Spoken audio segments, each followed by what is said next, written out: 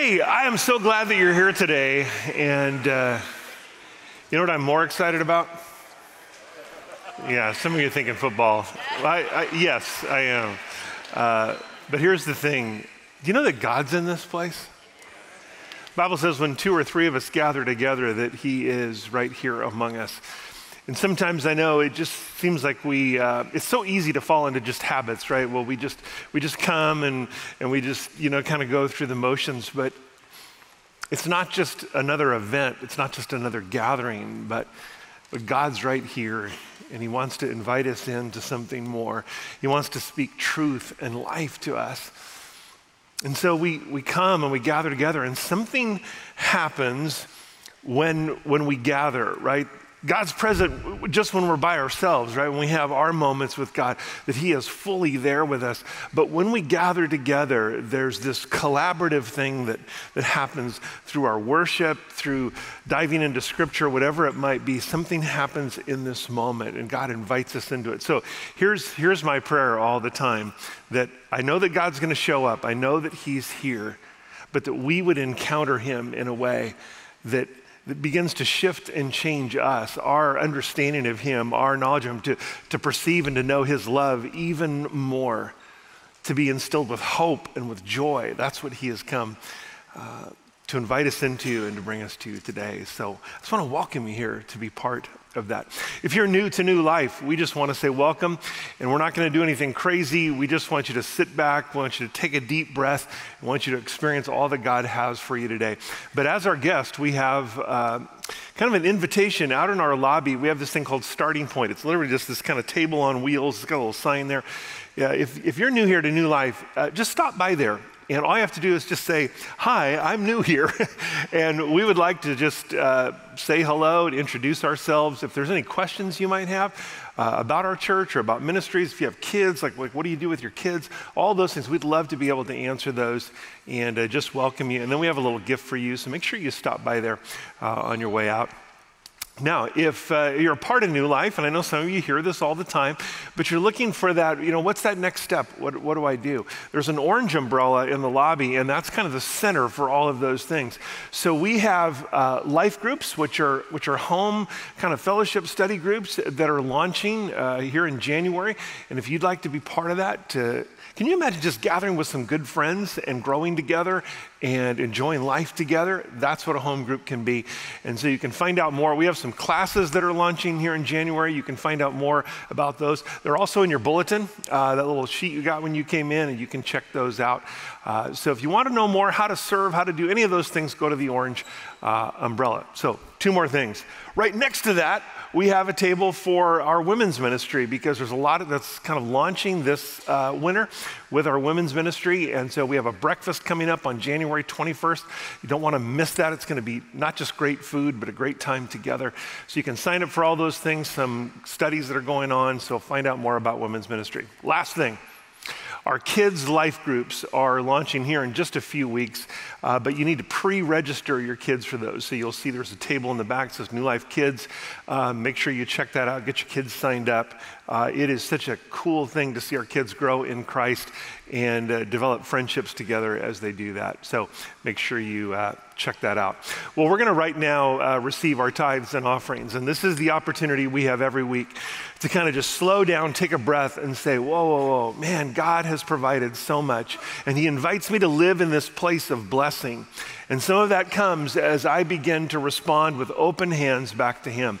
And so there's several ways you can give here at New Life, online through our app, or you can do it through the black boxes by the door, or we're going to receive an offering. So if you're on an aisle, there's a bucket there. Make sure you pick that up, hand it down your row, and our ushers will come and pick that up in just a moment. While you're doing that, just feel free to keep passing that on, but I just want to pray over that and over our time this morning.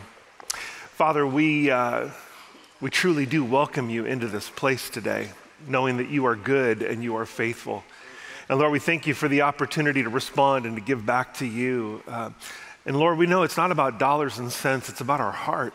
And it's about what we look to for provision, what we look to for security and hope. And Lord, it's not going to be in any of those things, it's in you. So Lord, we live with open hands and we respond generously back to you. And we thank you, Lord, for the blessings that you continually bring. And now, Lord, as we open up your word, I pray, Lord, that you would make it come alive to us. God, we don't want to just walk through a history lesson or some moral platitudes. Lord, we want to encounter you today. So Lord, I pray as we dive into this today that we would experience you in new ways. We love you and we thank you today in Jesus' name. Amen. Amen. All right. Well, hey, if you have that note-taking sheet, I want you to get it out today. If you have a pen or pencil, you can follow along. Let me get to the right one here. If you have your Bibles, I want you to get those out, whether it's digital or physical. And this is going to get a little bit complicated, so I want you to listen very closely. I want you to turn to Genesis chapter 1. That's the very first page of your Bible. Turn to Genesis 1, and we're going to dive into that in just a moment. You're going to have a chance to read along with me on that. Well, is this in the way of you guys? Here we go. I'm an uncomplicated guy. There we go. I want to see these folks right here because I feel like you need it a lot. No, it isn't.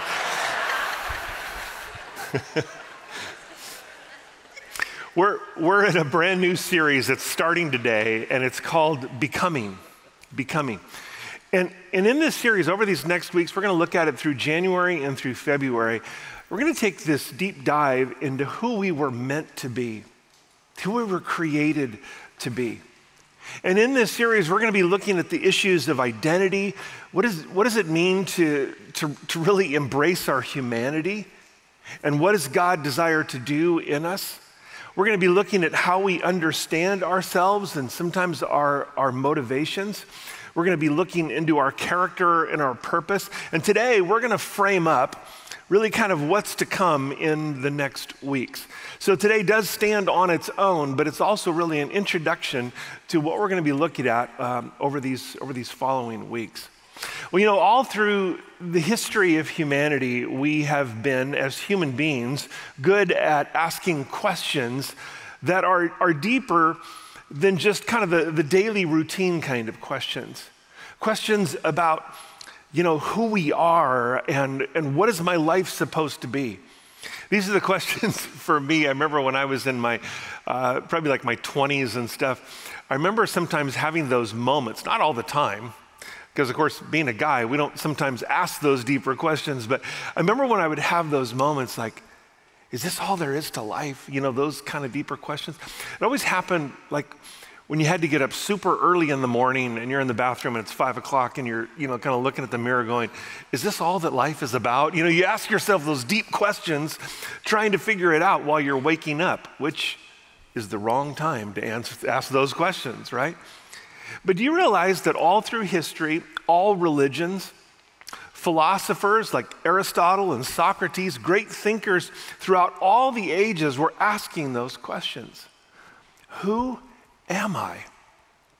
Why am I here? Because we're trying to figure out what makes us tick, and we're trying to figure out who I am on the inside of me and why I do the things I do and why I respond the way I respond and what motivates me to move in certain ways. And even though we know our own thoughts, we're still trying to figure out really kind of where that comes from. And all of us come from a singular perspective. We only really know ourselves. We are the star of our own movie, right? Everything from in us comes from that first person perspective. And I know that I can try to empathize, which is a really good thing, to empathize with you. If I was talking to you and you're going through something difficult, I want to try to get beyond. It's like, how are you really feeling? To feel what you're feeling, to kind of know those things. That's the core of empathy, to kind of walk a mile in your shoes. But the reality is that my shoes are the only shoes that I know. So we keep trying to figure out who we are. And then we ask the follow-up question, who am I becoming? Like, where is this leading? Because we don't stay static in life. I know sometimes it might feel like we're in a rut, that we're not going anywhere. And we even use words like stuck or stalled or marking time. And there may be aspects in our life that are exactly that. But in the greater picture, we are all on a journey. We are all moving every single day, every single moment. There's some type of movement going on in our lives. We are moving from who we were yesterday to who we are becoming today and tomorrow. And that's the question. It's like, so where is this leading? In fact, if you think about the mission here at New Life, it's on the wall in the lobby. If you'll look up when you're out there, it says, loving people one step closer to Jesus. And we recognize that movement in life. And so our desire is to love each other and to even love ourselves enough to be taking those steps towards Christ, even if it's just a millimeter at a time. Who am I and who am I becoming? Those are pretty deep questions. How many of you have ever taken a personality test? Anyone ever done that? Yeah, you probably have. You just don't want to raise your hand. I know that. But my guess is that all of us have. One of the earliest personality tests was the 4 temperaments. And if you're familiar with any of this, they were the temperaments of sanguine and choleric and phlegmatic and melancholy. And they were actually based on kind of human physiology a little bit, but they had different temperaments to them. And so I remember taking that kind of inventory years and years ago, and I am a phlegmatic, which sounds like phlegm, huh? And that's actually where it comes from. But I'm a phlegmatic, and now while it's not a predictor of everything that I will do or how I will act out, it's so uncanny how well it gives a framework for how I do respond and how I do react. Phlegmatics are, generally speaking, unassuming, they're intuitive, they're agreeable, they're warm, they're cooperative, and they're considerate. Now, I'm definitely not all of those things all of the time, but at a base level, I tend to be wired that way, which, even though I want to be agreeable and considerate with you, I need to be just honest and forthright and tell you that is actually the best personality temperament of them all. I've come to realize that, I mean, if you want to have someone in your life, you want them to have that personality trait. So, I mean, it's wonderful. Some of you have taken in business what's called a Myers-Briggs personality test. If you've ever done that, people will rattle off these letters. So I am an ENFJ, which means the E is for extroversion, the N is for intuitive, the F is for feeling, and the J is for judging. And these are not in competition, but they're in comparison to other things. So you're more extroverted or you're more introverted. And so this personality test helps kind of get you in this kind of a spectrum. And it actually ends up with 16 different personality types. And again, as an ENFJ, that is by far the best of all the 16. It's just amazing how that works out. If you've heard of the Enneagram, I'm a 9 on the Enneagram. But let me get down to what really matters here. How do we really get to the core of who we are? So I went online to a premier personality identifier. It's fairly famous. It's called the Which Disney Princess Am I? And so I took the test several times because I was literally trying to skew the outcome. And I am Princess Tiana, which some of you are going, I don't know who that is. Princess and the Frog, if you remember that one. Apparently, that's my personality type. And some of you I know are looking at me going, that explains so much about you, right? Sometimes when we start digging into the deeper parts of us, we realize that there are places in us that are broken and that are hurting and that are struggling. Places where we've experienced trauma. And it can be from our family. It can be from situations we experienced. It can be from how we were treated or how we perceived ourselves. And we realize that those places are lacking or hurting again or struggling. And so often the first thing we do, and this is our natural human response, is we ask this question: how do I fix myself? How do I overcome this? How do I, I'm always, or I tend to be like this, but I don't want to be like that anymore. So how do I fix myself? And so what we do is we turn to self-help. Now, I want to be cautious here, because there's a part of it, if you're a really unorganized person, you may want to read some things that is like, here's better ways to be organized. That isn't a bad thing. But often in these deep areas of our life, we keep trying to, I'll fix it, I'll manage it, I'll control it. And a few weeks ago, when Pastor Brett was speaking, and he talked about this whole idea of self-help, you realize it's a $43 billion a year industry. And it's booming because people are trying to figure out who they are, how they're wired, and how they can fix what's wrong and broken. And not just that end, but then how they can live an inspired and fulfilling life. And we may not ask some of those questions directly, like who am I? But indirectly, we're looking for answers. And while we want to come to terms with our past and hopefully understand our motivations and our family of origin and the different traumas that we've experienced, it's not just a curiosity about what's been. It goes beyond that. It impacts who I'm becoming. If I don't understand some of those things from my past, then how can I actually move forward? You see, you may be listening to this today and thinking, Dave, that all sounds great, but the truth is, I am what I am. Some of you have just kind of settled on the fact that you're never going to amount to much. You've decided there's been too many mistakes, too many setbacks in your life. And so this is just it. This is as good as it gets. And I want you to look right here for just a moment. God has a message for you today.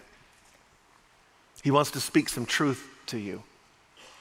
And what he wants to tell you is a message of acceptance and value and hope. Regardless of your past and regardless of who you think you are, God has something he wants to say to you about how he sees you. Now, others of you in the room might be thinking, hey, I'm good. I got everything together. I don't really need anything more. I've kind of got it all managed, because you have been completely self-made and self-reliant. And I want to tell you today that God is inviting you into a relationship that is more life-giving and more fulfilling than anything you've ever known. You've put some good stuff together, but God has even more for you. You see, all of us at some level, to go back to the beginning, want to know that there's meaning and purpose in life. And not just in life of humanity, but in my life, my particular life, and how we relate to one another and where we're headed. I'll tell you, for me personally, this has been a journey that has gone on for my entire life. And it's really the same for you. We're just at different places in the journey. See, I've gone from places of striving and working to be good enough to beginning to understand that I am loved beyond measure by my Heavenly Father. And he invites me, just like he invites you, to join him, to know him, and to trust him. And I will tell you, there are times that I still wrestle with this sometimes, trying to fix myself, to shore up the weak areas. And here's the word that it comes down to try. To try. We keep trying and working hard enough to be good enough. But here's what I'm learning. And I'm not perfect in this, but I'm learning. To train, not try. To focus on Jesus, to move closer to him, to be reminded of his love and his presence throughout the day. Paul talked about training in righteousness. And I'm training in knowing him rather than trying to be good and to fix myself. So today we're going to start this journey of becoming by looking at 3 key things. And I'm also going to bring up 3 key questions that are tied to these. And these are questions that I think we should all be asking ourselves. And we're going to dig down and we've got to process some things like who am I and where did I come from and what am I becoming? But it starts with some foundational things. So I want you to write this down for number one. I am made in the image of God. I am made in the image of God. So here's the baseline question for that. Where did I come from? It's the origin question. Now, I know our first response, if someone to say, well, where did you come from? We want to give the name of a city, right? We want to give a location. Well, I'm from the Bay Area. That's not my answer, but some of you would say that, or you'd say, I'm from Fresno, and then we'd go, oh, I'm sorry. And then we'd say, someone would say, I'm from Texas, or, whatever it might be. We want to give our place of origin. So at Christmas time, all my kids traveled home to be with us, and we had a great week together. And one day I took my youngest son and daughter, and we just kind of went for a drive around town because they don't live here. They're only here, once in a while, but they grew up here. And so, we just took around to see how things have changed, and all that kind of stuff. You know what I mean. And one day we were going down Canal Drive here in Turlock by Turlock High School. And there is a retirement home about 2 blocks before Turlock High School. And it used to be the original Emmanuel Hospital. And so we had come there and I pointed up and I said, see that second floor corner right there? My kids were like, yeah. I said, do you know what started there? They're like, no, what? I said, me. I was born in that room right up there because I was born at the original. I know for some of you, it's like, that's like ancient history. I know. Like it's really ancient. But it was weird to go like, that's where I was born, right in that room. And my kids were like, oh, okay, let's keep going. It was like no big deal. But again, there's that origin part where you go, that was the beginning of me. And that's the easy answer to the question. But when we kind of pull the focus back a little bit, not just the location of my birth, but where did we, as human beings, where did we come from? You see, it's hard to know and process today and tomorrow if we don't look back at our origin. And I know there's debate around beginning and origin, and we aren't going to delve fully into that debate, but know that for virtually all of human history, the understanding and the full belief was that human beings, in fact, all of creation, came from God. Now, I know different religions and different beliefs pointed in different directions for what that looked like, but virtually all religions in the world have looked to a creator. And I know that there are many who disagree, who would come from an opposite point of view, that would say, well, I don't think that there is a God, that there's an ultimate creator. And the thinking behind this is that we, as human beings, came from a culmination of 3 things: time, chance, and chemistry.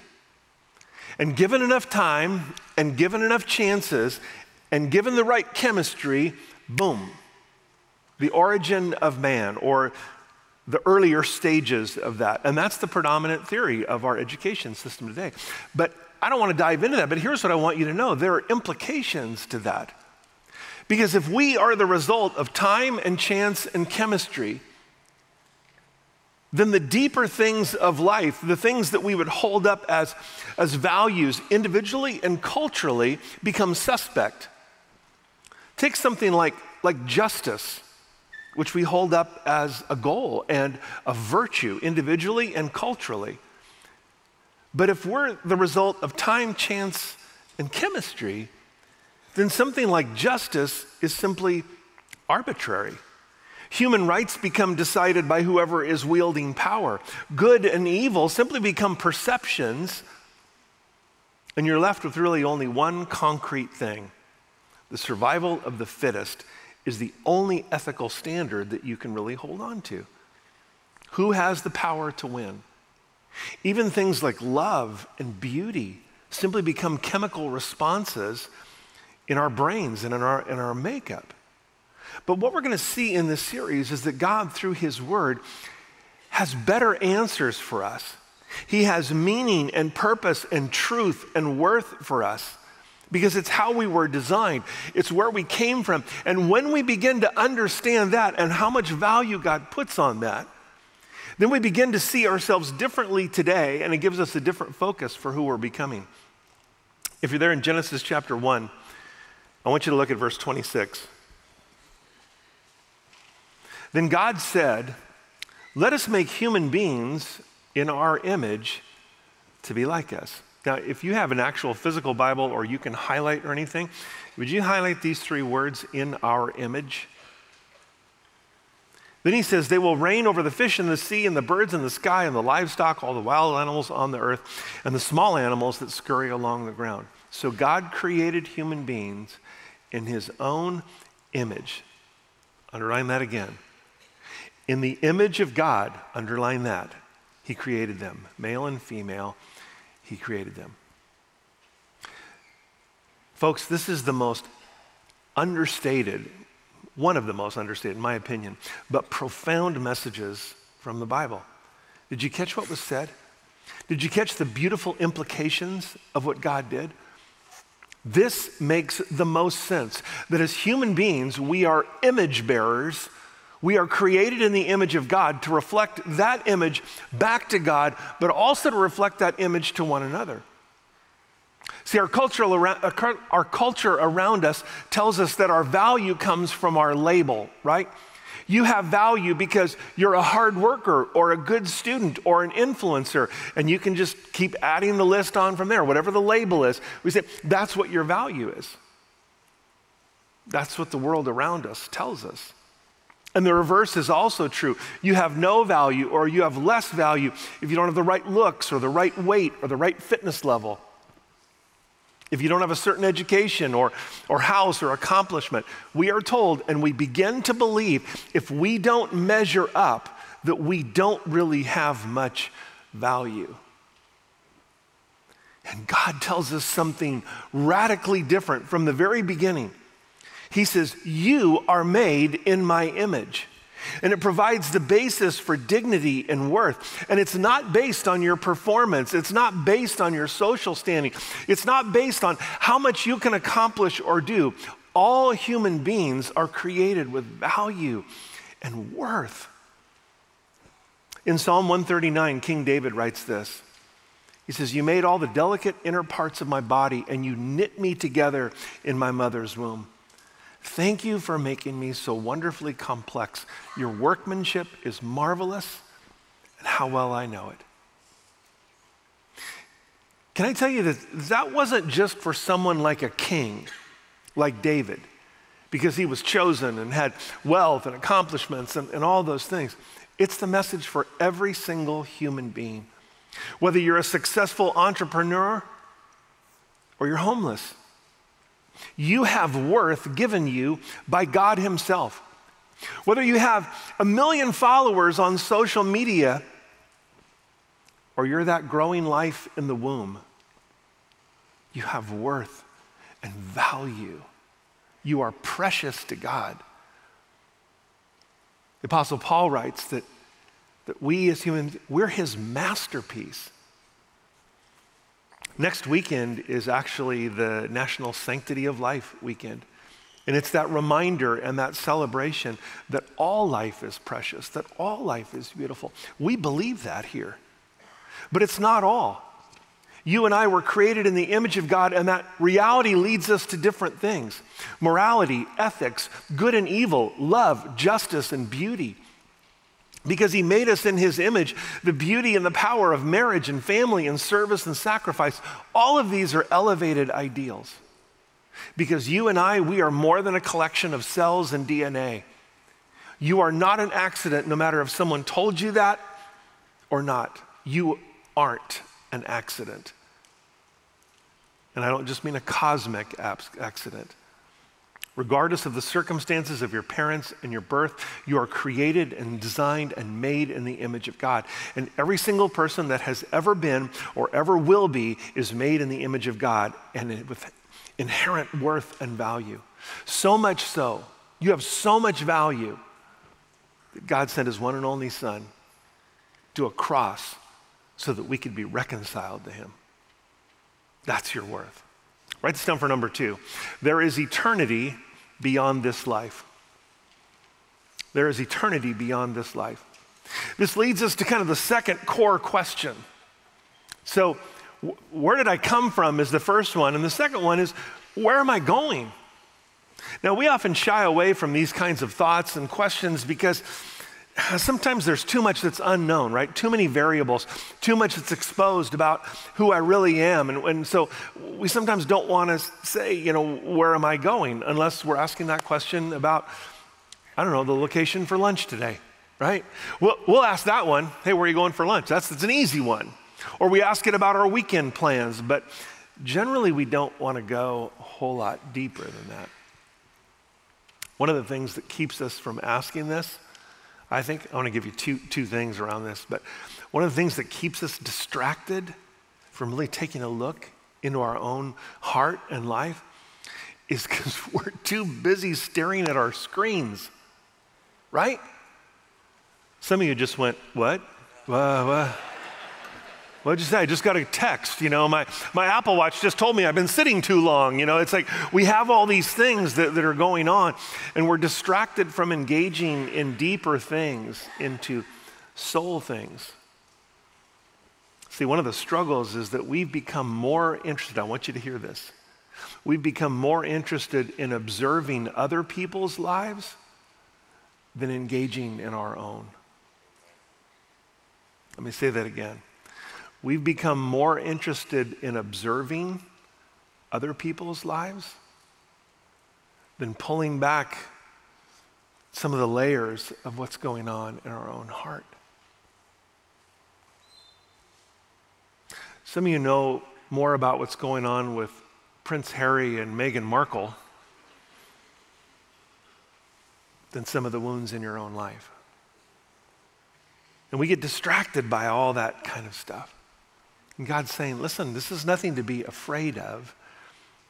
I want you to step in closer. Another reason we don't ask these kind of direction questions to see what's coming, like what will life be in the future? Now we can't predict this. This is not about somehow looking into a crystal ball and figuring out what's next. But even just like, what does God have next? And looking down the road, we sometimes don't want to go there because we don't really want to look at later in life, end of life, aging, all of those kinds of things, because we get a little freaked out by that. Studies show that more and more we are insulated and isolated from older godly people.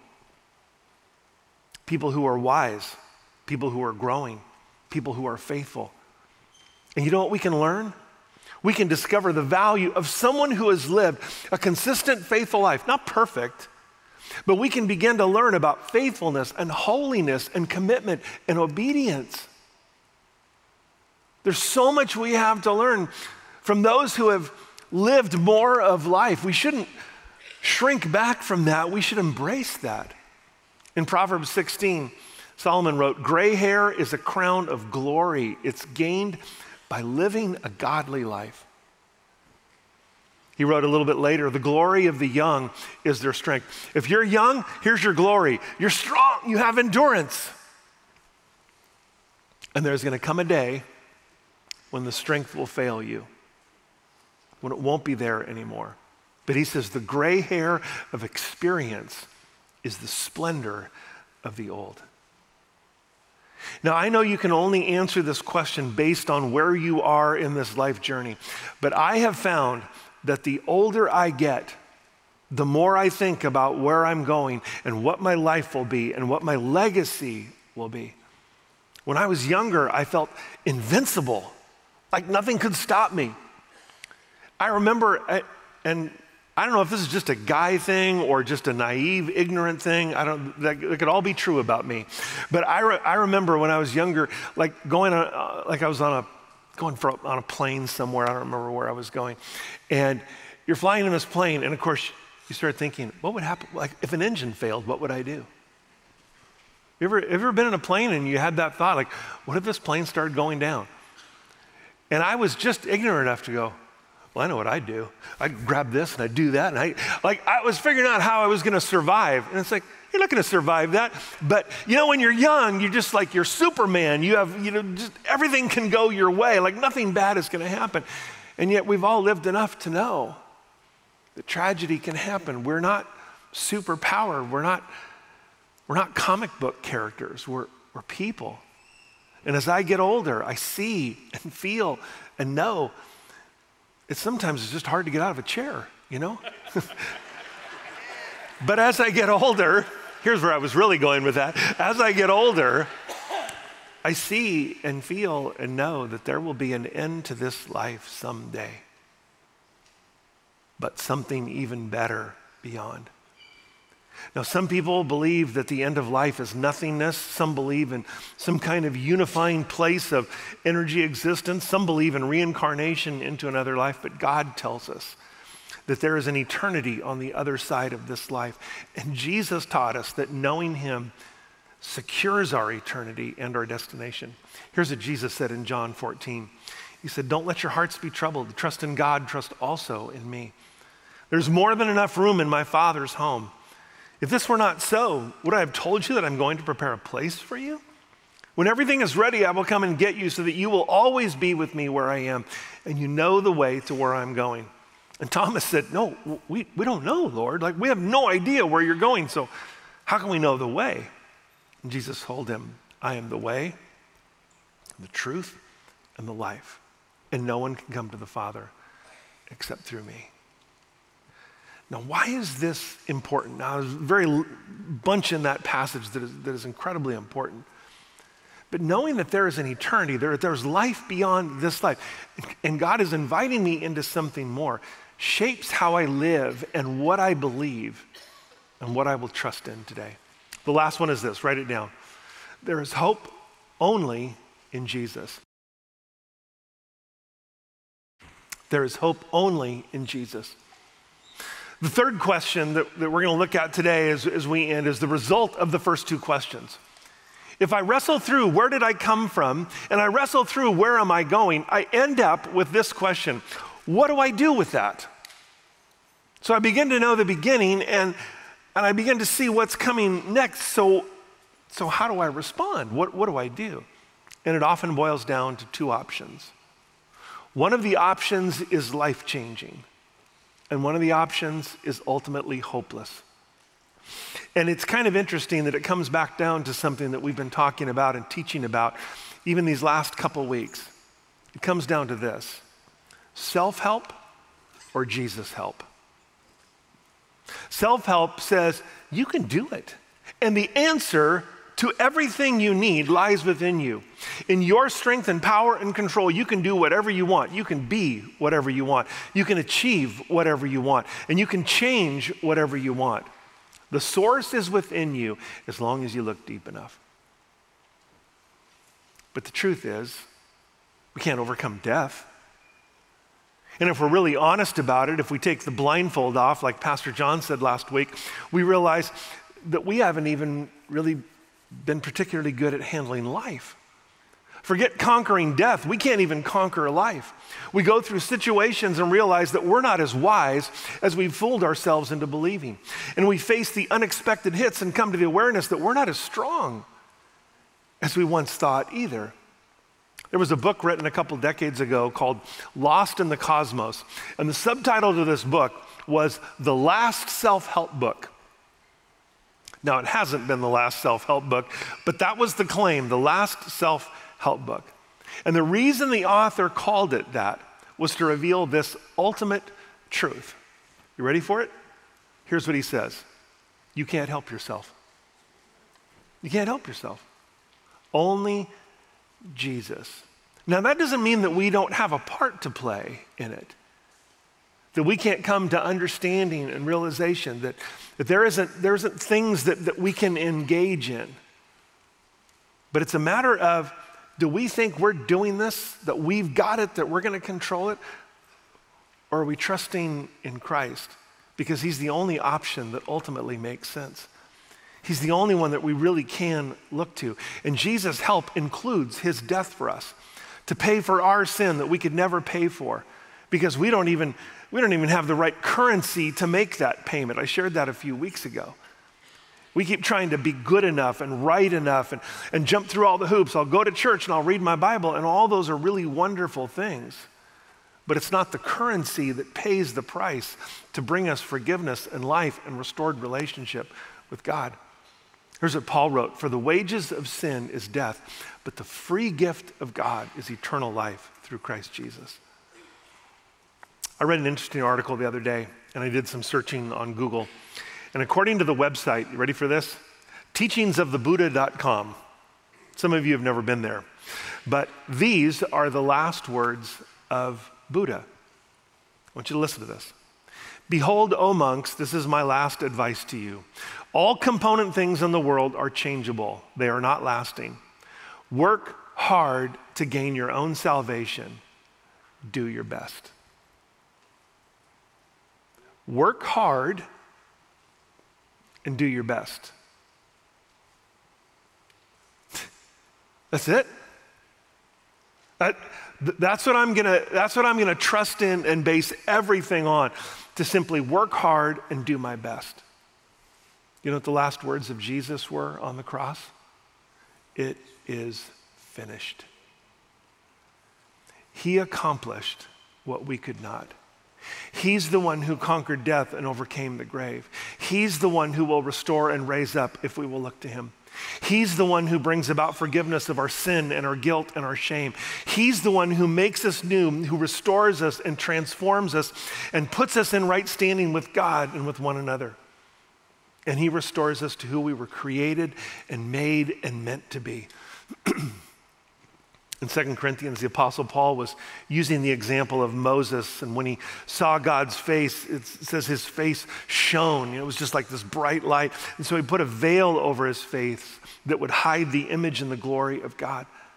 But Paul writes that because of Jesus, there's no hiding anymore. We'll close with this. He says, "For the Lord is the Spirit, and wherever the Spirit of the Lord is, there's freedom." So all of us who have had that veil removed can see and reflect the glory of God.